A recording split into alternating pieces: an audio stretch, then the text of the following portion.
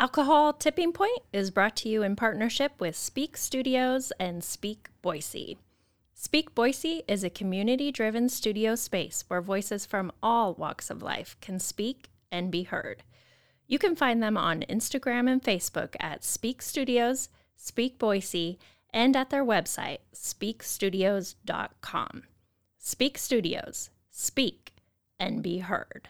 This podcast is also brought to you by Instant Imprints. Promote better with Instant Imprints. Instant Imprints are Boise's visual communications experts and your place for everything you need to promote your business, club, school, or group.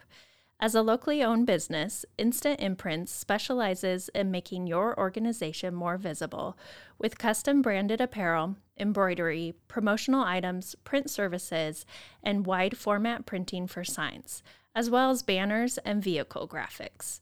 Want better ways to get noticed? Visit Instant Imprints at instantimprints.com/Boise or call 208-IMPRINT. That's 208-467-7468. Attention Idaho and California residents. If you're shopping for a mortgage, contact PacFi, a mortgage brokerage with the top wholesale lenders in the nation. They are committed to simplifying the mortgage process, saving you time and money. Call 858-442-7048 or visit pacfi.com. NMLS number 1462943, Equal Housing Lender. Welcome back to the Alcohol Tipping Point podcast. I'm your host, Debbie Maisner, and today I have a legend, I think, in the podcasting and sober world.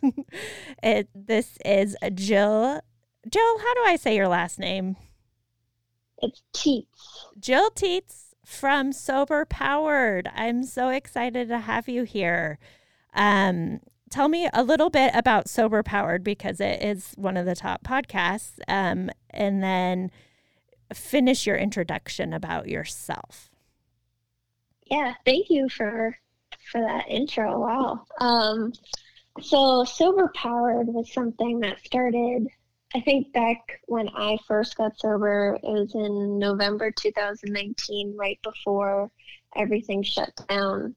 And it was the holiday season, and working in like biotech, there's a lot of like happy hours at work, and we go to bars and holiday parties and whatever.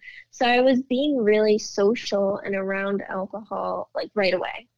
And sometimes I would come home and cry in my car a little bit, but I got through it, and I would always just feel so proud of myself, like so proud.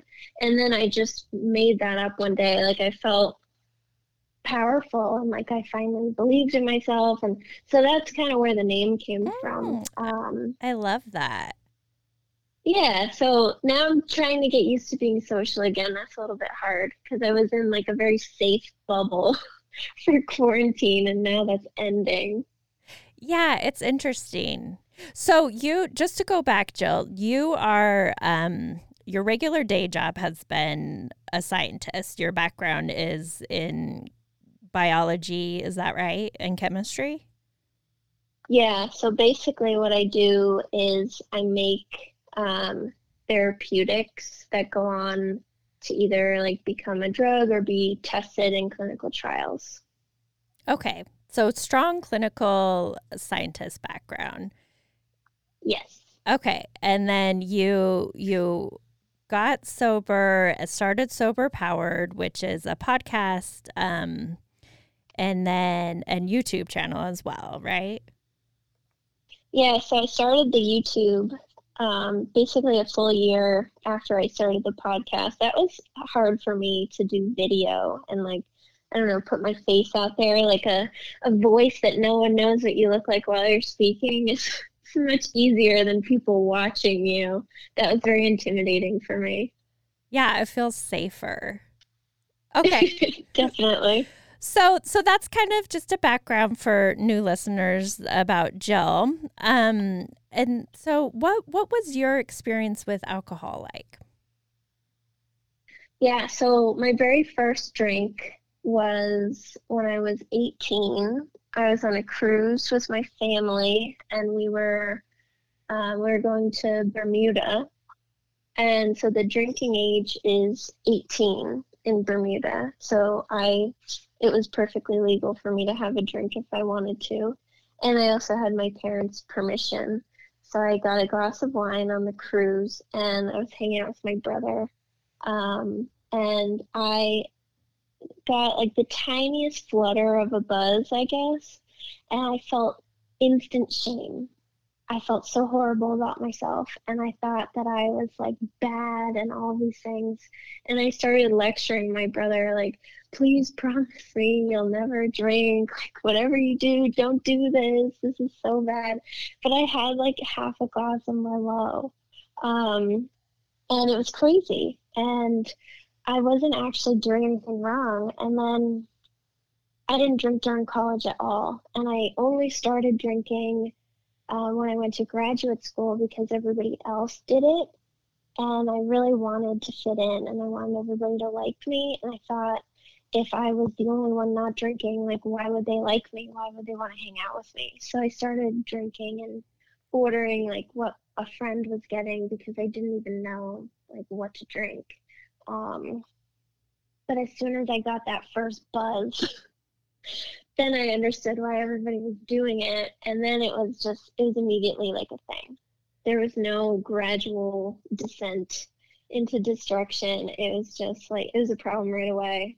And the very first time that I went out, like really to go out into the city and like party with my friends, I got so drunk. There were so many shots. I was unfortunately on a first date, and this poor guy just like took care of me while I threw up in the parking garage for like an hour. It was horrible.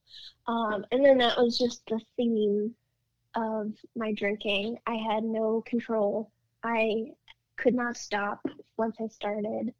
And I was always like getting sick or humiliating myself in some kind of way. And then I would shame myself, hate myself afterwards. And yeah, it was a mess, but it started right away. I never drank normally. So I have no idea what that feels like for regular people. Yeah, I mean, that is so interesting to me that your first drink was when you were 18 and it was legal, and you felt so shamed and bad because I'm guessing you're like a rule follower. Is that where that? Oh, I love rules. Okay.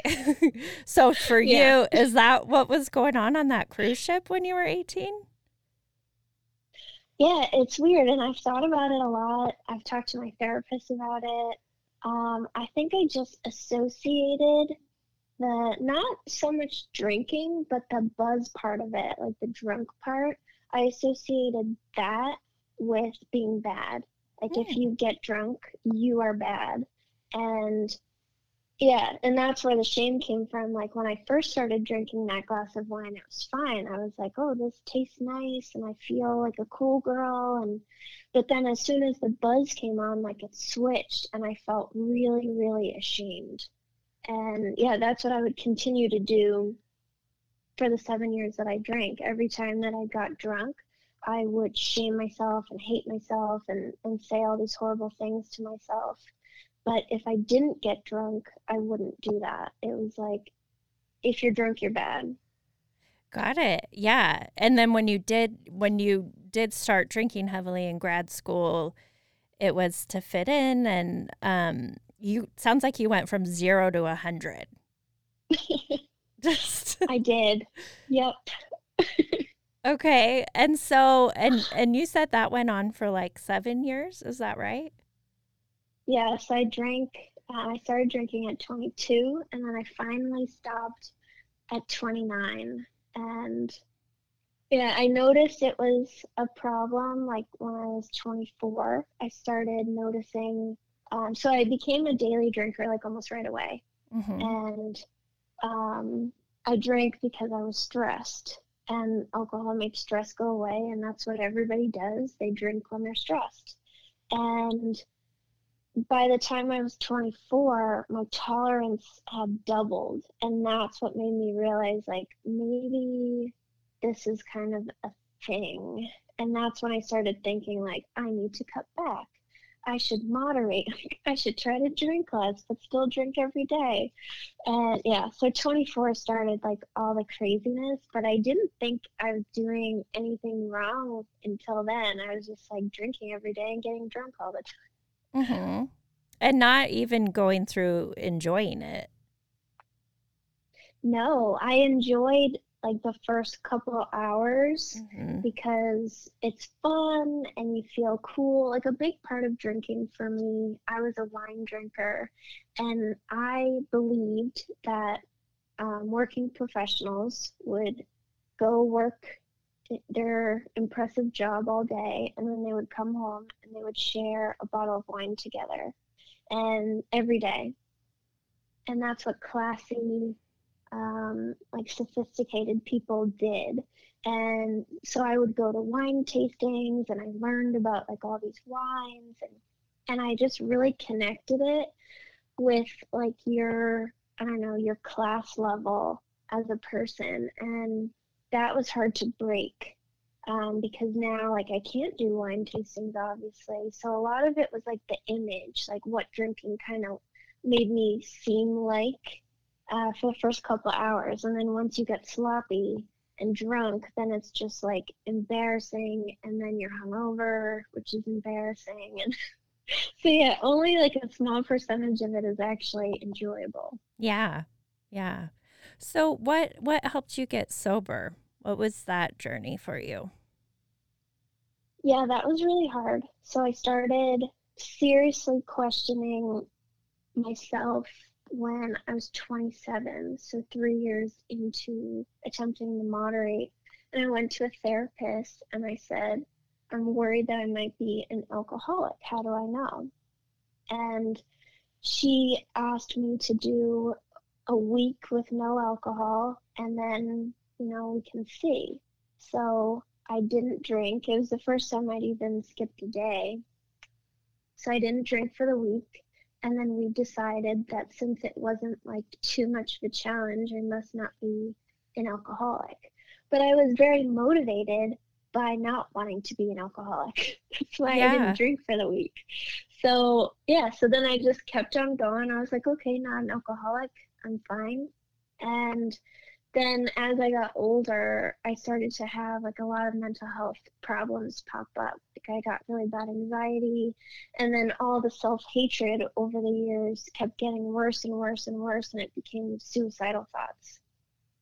And those got really scary. So I one night after like just some random Saturday, I just got like super drunk, started at brunch and never stopped. And I kept myself awake all night long, like thinking all these really scary things. And I decided that I was going to do 90 days sober. And it wasn't because like I thought that's a good place to start. It was because I thought that was the magic number to cure my drinking and make me drink normally. So the suicidal thoughts disappeared, the anxiety disappeared. I even got a tattoo when I realized like the suicidal thoughts were connected to my problem drinking, but I still thought I could be cured.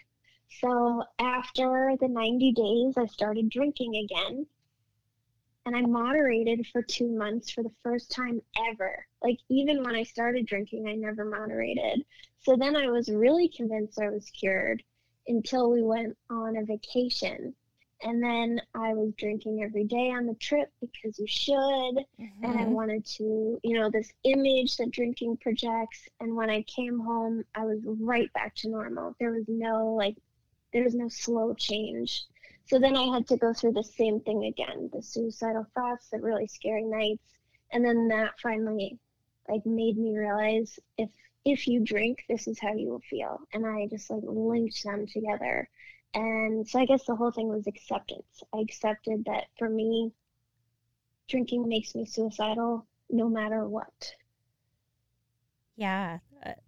And that was enough to kind of click this, like flip the switch for you? Yeah, I know it's not for a lot of people, which makes me feel really sad that they go on feeling this way and it evolves and they might attempt something that doesn't work and then that shocks them out of it. But the realization that I could do something like on those thoughts was really, really scary because my husband will go away sometimes for motorcycle trips or like work stuff. So sometimes I am alone. Yeah. And whenever I was alone, that's when I would like really party because I could drink however I wanted to drink. And yeah, I just got so scared that something really bad could happen to me. And that was enough, thankfully. Yeah, and I don't know the stats, and maybe you do, but I think the number of completed suicides related to alcohol is alarmingly high. Yeah, I forget the percentage of suicides that had alcohol in their system. I Mm-hmm. think it was like a third. That might not be correct, but I do know that abusing alcohol and like having a problem increases your risk of suicide by like 100 something%. So there's a huge connection between like having a problem and then feeling suicidal because of it. Yeah, definitely. And so when you flip that switch, were you able to? Did you just you were like, I'm done? Like you had a last drink and you were done? Yeah. Yeah, I was just done. So my husband was with me when I made the decision. So I had kept both of us up the entire night with really bad anxiety, really scary thoughts. And then I don't know, I just said to him, I can never drink ever again. And I didn't, because I think I really understood what it meant if I did drink. It meant some really like scary stuff. And I wouldn't have believed it without that 90 days off. Because as soon as I took those 90 days off, I didn't feel that way anymore. All of that bad stuff like disappeared. I didn't feel suicidal, and I realized like it wasn't me that was feeling that way. It was alcohol's influence on me. So yeah, that was very, very powerful. Yeah, um that's amazing. And now, how long ago was that? That was 21 months ago, so I'll be Wow, 2 years sober in November. that's congratulations. Thank you. Yeah, it's crazy to think 2 years is coming up. Like, Yeah, I feel like I just celebrated 1 year. yeah. So then you started Sober Powered, and it from what I've listened to and heard, like the podcast really talks about the biological effects of alcohol and just really sets a lot of the science straight. What would you say is like some of the top things you've uncovered about alcohol in your body? I think my favorite thing that I ever learned is that alcohol doesn't feel the same for everybody. So my whole motivation behind even learning this stuff was to see if I was actually like a bad loser. Mm-hmm. And I couldn't understand why, like my husband still drinks. He can drink and it's not a problem for him. And I couldn't understand why he wouldn't want to drink 1,000 drinks and why he would like leave half a beer behind. Like, isn't beer the most amazing feeling? Like, why don't you want to drink it all the time? And I discovered one day that alcohol doesn't feel the same way for everybody. For some people, it feels like fine. And for other people like me, it's the best thing that has like, ever happened in my life. And my brain goes crazy for it. And like all different areas of the brain like light up and get excited. And that's not the case for everybody. So if alcohol is not the best thing ever for you, why would you want to drink it all the time and like chase the buzz and give up your whole life? So that was very validating. I think I like things that validate my experience and that this wasn't my fault. So that was definitely the best one. Yeah, could you talk a little bit more about how it is different? Because my sister's like that. She's like, meh, Or she'll just like nurse a glass of alcohol and I'm Yeah. just giving her like the stink eye. Like, you gonna finish that? But yeah, she's so like, meh. What makes her different? And me, I'm like you, like, one is not enough and 1,000 isn't either. So Yeah, those jerks, right? Um, so there's a lot that's going on, but something cool that I read is about endorphins. So endorphins make us feel good and happy and pleasurable, and endorphins trigger the release of dopamine, which we all know is linked to addiction. So not everybody has the same like baseline levels of endorphins. And just like some people will struggle with depression and other people won't, some people have just naturally low levels of endorphins. And what one study found is that when those people had alcohol, their levels of endorphins shot up like way above baseline. And for people that had pretty average levels of endorphins, they just had a flat line. Like there was no change in their endorphin levels at all. So what that says to me is like it doesn't feel like woohoo, like this is fantastic. I can't believe how amazing this is. I'm so happy. It doesn't feel like that for maybe my husband and your sister because their endorphin levels are average and stay average. But for other people, they're really low, and alcohol, it doesn't just like fix it and bring us to normal. It shoots us up way above normal. So we feel like even more amazing. And then I think the other main thing is like how you process alcohol. So my husband, when he drinks, he gets really tired after, and he's very susceptible to hangovers. And I was susceptible to hangovers, but while I was drinking, I only felt amazing. I would never feel tired or like start getting a headache or anything. I only felt great. And I probably process alcohol a little bit better than he does. And if you process it better, then you don't like accumulate any negative feelings until the next day. So how you feel while you drink also impacts how much you drink. Oh, I get it. Yeah, because sometimes at night it'd be like, I'm so tired. But then I'd have a drink and then that would keep me up for most of the night. Yeah, yeah, and that's real too. Alcohol is actually energizing. It provides your brain with fuel. So that's a real feeling. Yeah, so interesting. What were some other interesting facts about alcohol that you would highlight? I think what I'm trying to learn about now is how all different parts of the brain like communicate with each other. So there's one part that is called the periaqueductal gray. It's abbreviated PAG. And this is a part of the brain that like senses danger and tells you like if you need to escape it.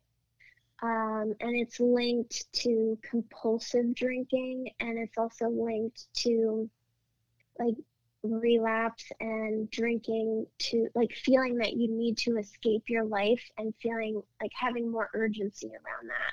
So where somebody might have the same stressor as you, they can handle it better, but because you have this like hyped up need to escape, because alcohol is like damaging this area of the brain, it'll make you feel more overwhelmed and like crazy and like you can't feel this way anymore, so you drink and calm yourself down. And then like areas of the brain that control like how we view negative consequences and like if we can actually make connections with them and understand them. So if those areas of the brain are impacted by alcohol, then you really only see the positives, and like even though you recognize the negative consequences that are happening, like it doesn't really matter that much to you. So yeah, now I'm just trying to understand like I think more complex, like why can we not stop? Like why do we want 1,000 drinks? Yeah, and it's so interesting. and I've been reading a bit more about the brain too, and just the fact that like we know so much more about the brain in the last 23 years than all the years prior to that. Is that true? Because of like all the advanced scanning and technology? Yeah, technology has definitely made an impact on like what we can figure out because we're able to see more in experiments and like actually look at the brain and like we can tag specific neurons now and like watch what happens to them, or you can tag the actual alcohol and like follow it through the body. So yeah, definitely more sophisticated techniques and more sophisticated like instruments and ways of viewing the data has made a big impact in what we can find out. And what was also promising to me is just that, you know, they used to think that we couldn't change our brains, that they were just like concrete, and really we can change our brains. Yeah, that is such an important point. Yeah, so we always thought like you grow up and your brain finishes developing and then, you know, you get what you get. But just like our brain adapted to alcohol, it can adapt back the other way. So all the problems that alcohol causes, they're not just like permanent brain damage. You can adapt back and the brain can heal, and like different parts of the brain will heal better than others, but generally the brain can heal completely or almost completely as long as there was no permanent damage like alcoholic neuropathy or some kind of condition like that. But yeah, the brain can really recover, which is exciting. Yeah, it's so because I think that kind of kept people from not change. Like, well, what's the point? I screwed myself anyway. Good. Yeah, might as well enjoy it. Yeah, right. And so you have a course out now about emotional sobriety. Can you explain what emotional sobriety is? Yeah, so when we stop drinking, we think like that's it. We did it. We're good. That's the thing. But we drink for a reason, like whether you see it in the beginning or not. And I was one of the people that didn't see it in the beginning. I thought I was just drinking because I liked the taste. I wanted to be fancy. It's what you're supposed to do. But there were reasons behind it. And when you don't learn how to like handle your life, you're always going to be triggered to drink, or you might pick up another like problem like sugar or emotional eating, gambling, like any kind of other transfer addiction type of thing. So that's kind of my whole purpose with this course, is to help people learn how to manage their emotions so they don't have to go backwards to drinking, or so they don't have to rely on willpower, which we know doesn't work and is miserable, and or they don't have to switch over to sugar. Yeah, and there's like a lot of cool studies that have found that the ability to manage your emotions can make the difference between staying sober or relapsing like multiple times. Yeah, that makes sense, especially if you were using it as a coping mechanism, because it's pretty useful for numbing out any emotion at the time. And then you have to deal with all the feelings after you get sober. Yep, and they all come back really strong and unexpected, and all your problems probably got worse while you were putting them off. Yeah, it's interesting. I feel like everything's like so much easier to handle and so much clearer, but just really learning to sit with uncomfortableness, to sit in pain, whatever that pain is, whether it's like anxiety or fear or whatnot, because you know it will go away eventually, as opposed to numbing it with alcohol. Yeah, exactly. And I've seen that difference in my own life. Like just it will go away, and believing that and finding healthy ways to deal with things can save you like weeks of suffering. Because I used to like have a problem and drink about it for weeks, and like maintain that overwhelm and like level of anger and stress, where now it goes away like 1,000 times faster. Oh, I like that you said you drink about it instead of like think about it, but you were really not even thinking about it. You were drinking Nope. about it. Love Yeah, that. I used to drink at people too. That was my other What do thing. you mean by like drink at people? Yeah, so if someone at work like did something or criticized me and made me feel bad, I would drink like because of them. So I'd drink Mm, at the person, or got like if it. I had a fight with my husband, like I would drink at him. Yeah, totally. Oh. Um, Doesn't help. I know. Newsflash doesn't solve anything. It makes it worse. What would you say are like your top tips for anyone looking to change their relationship with alcohol? I think what helped me the most is changing what I did. So I would just sit around and drink and watch TV every day, or I would go to a bar and sit there and drink. And when you remove the drinking, you're just sitting, doing nothing. Mm-hmm. And that's really triggering. So I wouldn't even go in the same room of my house. Like I spent my whole first month sitting in a different room, like reading books, or I organized my house. Like I did all these other things instead of just sitting around watching TV. So that could be like taking an exercise class, or reading, or going to a meeting, or like taking a pottery class, or just doing anything else than what you were doing while you were drinking, because that's only going to make you feel like a void that you miss drinking. So I think that's my biggest tip. I think also getting support. I think a lot of us will write off meetings or therapy because like we don't need that. We can do it on our own, and we make all these judgments about them before even trying it. And it's really hard to do by yourself. Like not everybody shares my experience where I was like shocked out of it and that was enough in the beginning. And I ended up getting support anyways. I go to therapy every week and I attend meetings on Sundays. So I think like not being afraid to try something at least once. And if it sucks, you never have to do it again. But I think just trying to get support helps. And sometimes like books and Facebook groups aren't enough, and that is totally okay. Um, and then I think my last tip is to work on accepting your drinking for what it was. So I was always like under the belief that I could learn to moderate. If I just like practiced stopping enough, it would become something that I could do naturally.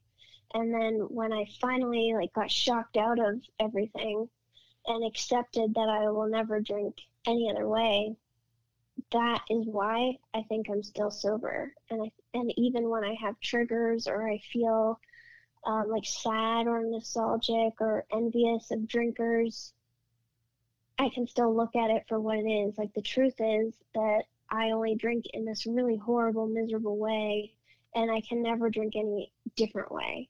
So I just don't drink because of that. So I think working on like really looking at your drinking for what it actually is, and not what you hope that it will be someday or what it used to be like. Just seeing what it really is and like looking at the facts and the data. Yeah, powerful. What are your plans for the future? I don't know. This is so hard. I love to plan, so I make 1,000 plans, but I think someday I would like to be like a full-time podcaster and YouTuber, um, and yeah, and just help people and maybe make some more courses, or I would love to be an author. That's been a lifelong dream. But I think just doing sober stuff and helping people is the dream. And also traveling the world. That's a Oh, personal goal. I would like yes. to go all over the place when we can. Uh, yes, ditto. I miss travel. Well, that kind of makes me Yeah. think about like how much has your life changed and how has it changed since you did quit drinking? Oh, it changed in every way. I went from very miserable, immature, probably very hard to be around person who had no hobbies or friends or goals, um, to now like someone who helps other people and like puts other people first. My house is clean. Like there's little things like I wash my face every day. Like what is that? And I actually like who I am. I think that was one of the biggest things that I didn't expect. I like who I am, and I consistently have. And yeah, I'm able to do like anything I want. Basically, if I want to do it badly enough, I can figure out how to do it, and I have time to pursue my dreams. And yeah, and I have like I got a much better job in sobriety, even though it was like the same type of job. Now I'm working at a company that is in the news a lot, and yeah, and doing really cool stuff and like getting recognized, and yeah, it just changed in every way. Marriage is better. Everything was bad, and now everything is better. To summarize it. Yeah, I mean, all fantastic and so valuable for people to hear that. Like, and even if it wasn't like horrible, for some people who are like, well, my life's not that bad, like, but it can be so much better, right? I mean, Mm-hmm. fabulous. Yeah, we can all get to the point where it's horrible, but maybe you're not there yet. Doesn't mean that not drinking wouldn't benefit you. Yeah, even if you're a meh drinker, you could even take it out of your life and have benefits. Exactly. Yeah, my husband has been drinking less since I've been sober, and he has a lot of benefits, and he doesn't even have a problem. So it could benefit anybody. Yeah, totally. Is there anything that I should have asked but didn't? I think that we covered it. I think you bringing up how our brains can adapt was really important. So I'm glad that that's something that I should have remembered to say, but so I'm glad that you brought that one up. Oh yeah, I'm just like, you can change. Anybody can change, and Mm-hmm. I just, that to me is such like a hopeful feeling. Like anyone is possible of changing. Anyone. Yeah, if you want it badly enough and you're willing to be uncomfortable during the process of changing, you can change. You can all do it, whatever you want. Yeah, and I mean, you might have to feel a little bit of pain and uncomfortableness, but the reward is so much pleasure. Exactly. Oh, well, thank you so much, Jill, for coming on the podcast. I really, really appreciate it. Tell the listeners how they can find you. Yeah, so if you search for Sober Powered, you can find me. That's my website, my Instagram, my podcast, my YouTube. Yeah, and you can reach out to me. You can DM me or something if you have any questions about anything that I said. Yeah, and then a little plug, you have your course, your emotional sobriety course, which is called Take Your Power Back, right? Yeah, Take Your Power Back. So that is available. That's always available. And I have a bunch of free emotional sobriety content on my website as well. So I have like a video, a couple podcast episodes, a free ebook. So there's a bunch of stuff if you want to get started on your journey. That's great. Well, thank you so much. Have a wonderful day. And we'll talk thank soon. you for having me. You're welcome. Hey everyone, thank you so much for listening to this episode of the Alcohol Tipping Point. I'm always here for you guys, so please feel free to reach out and talk to me on Instagram at Alcohol Tipping Point, and check out my website, alcoholtippingpoint.com. Again, I hope you can use these tips we talked about for the rest of your week. And until then, see you next time.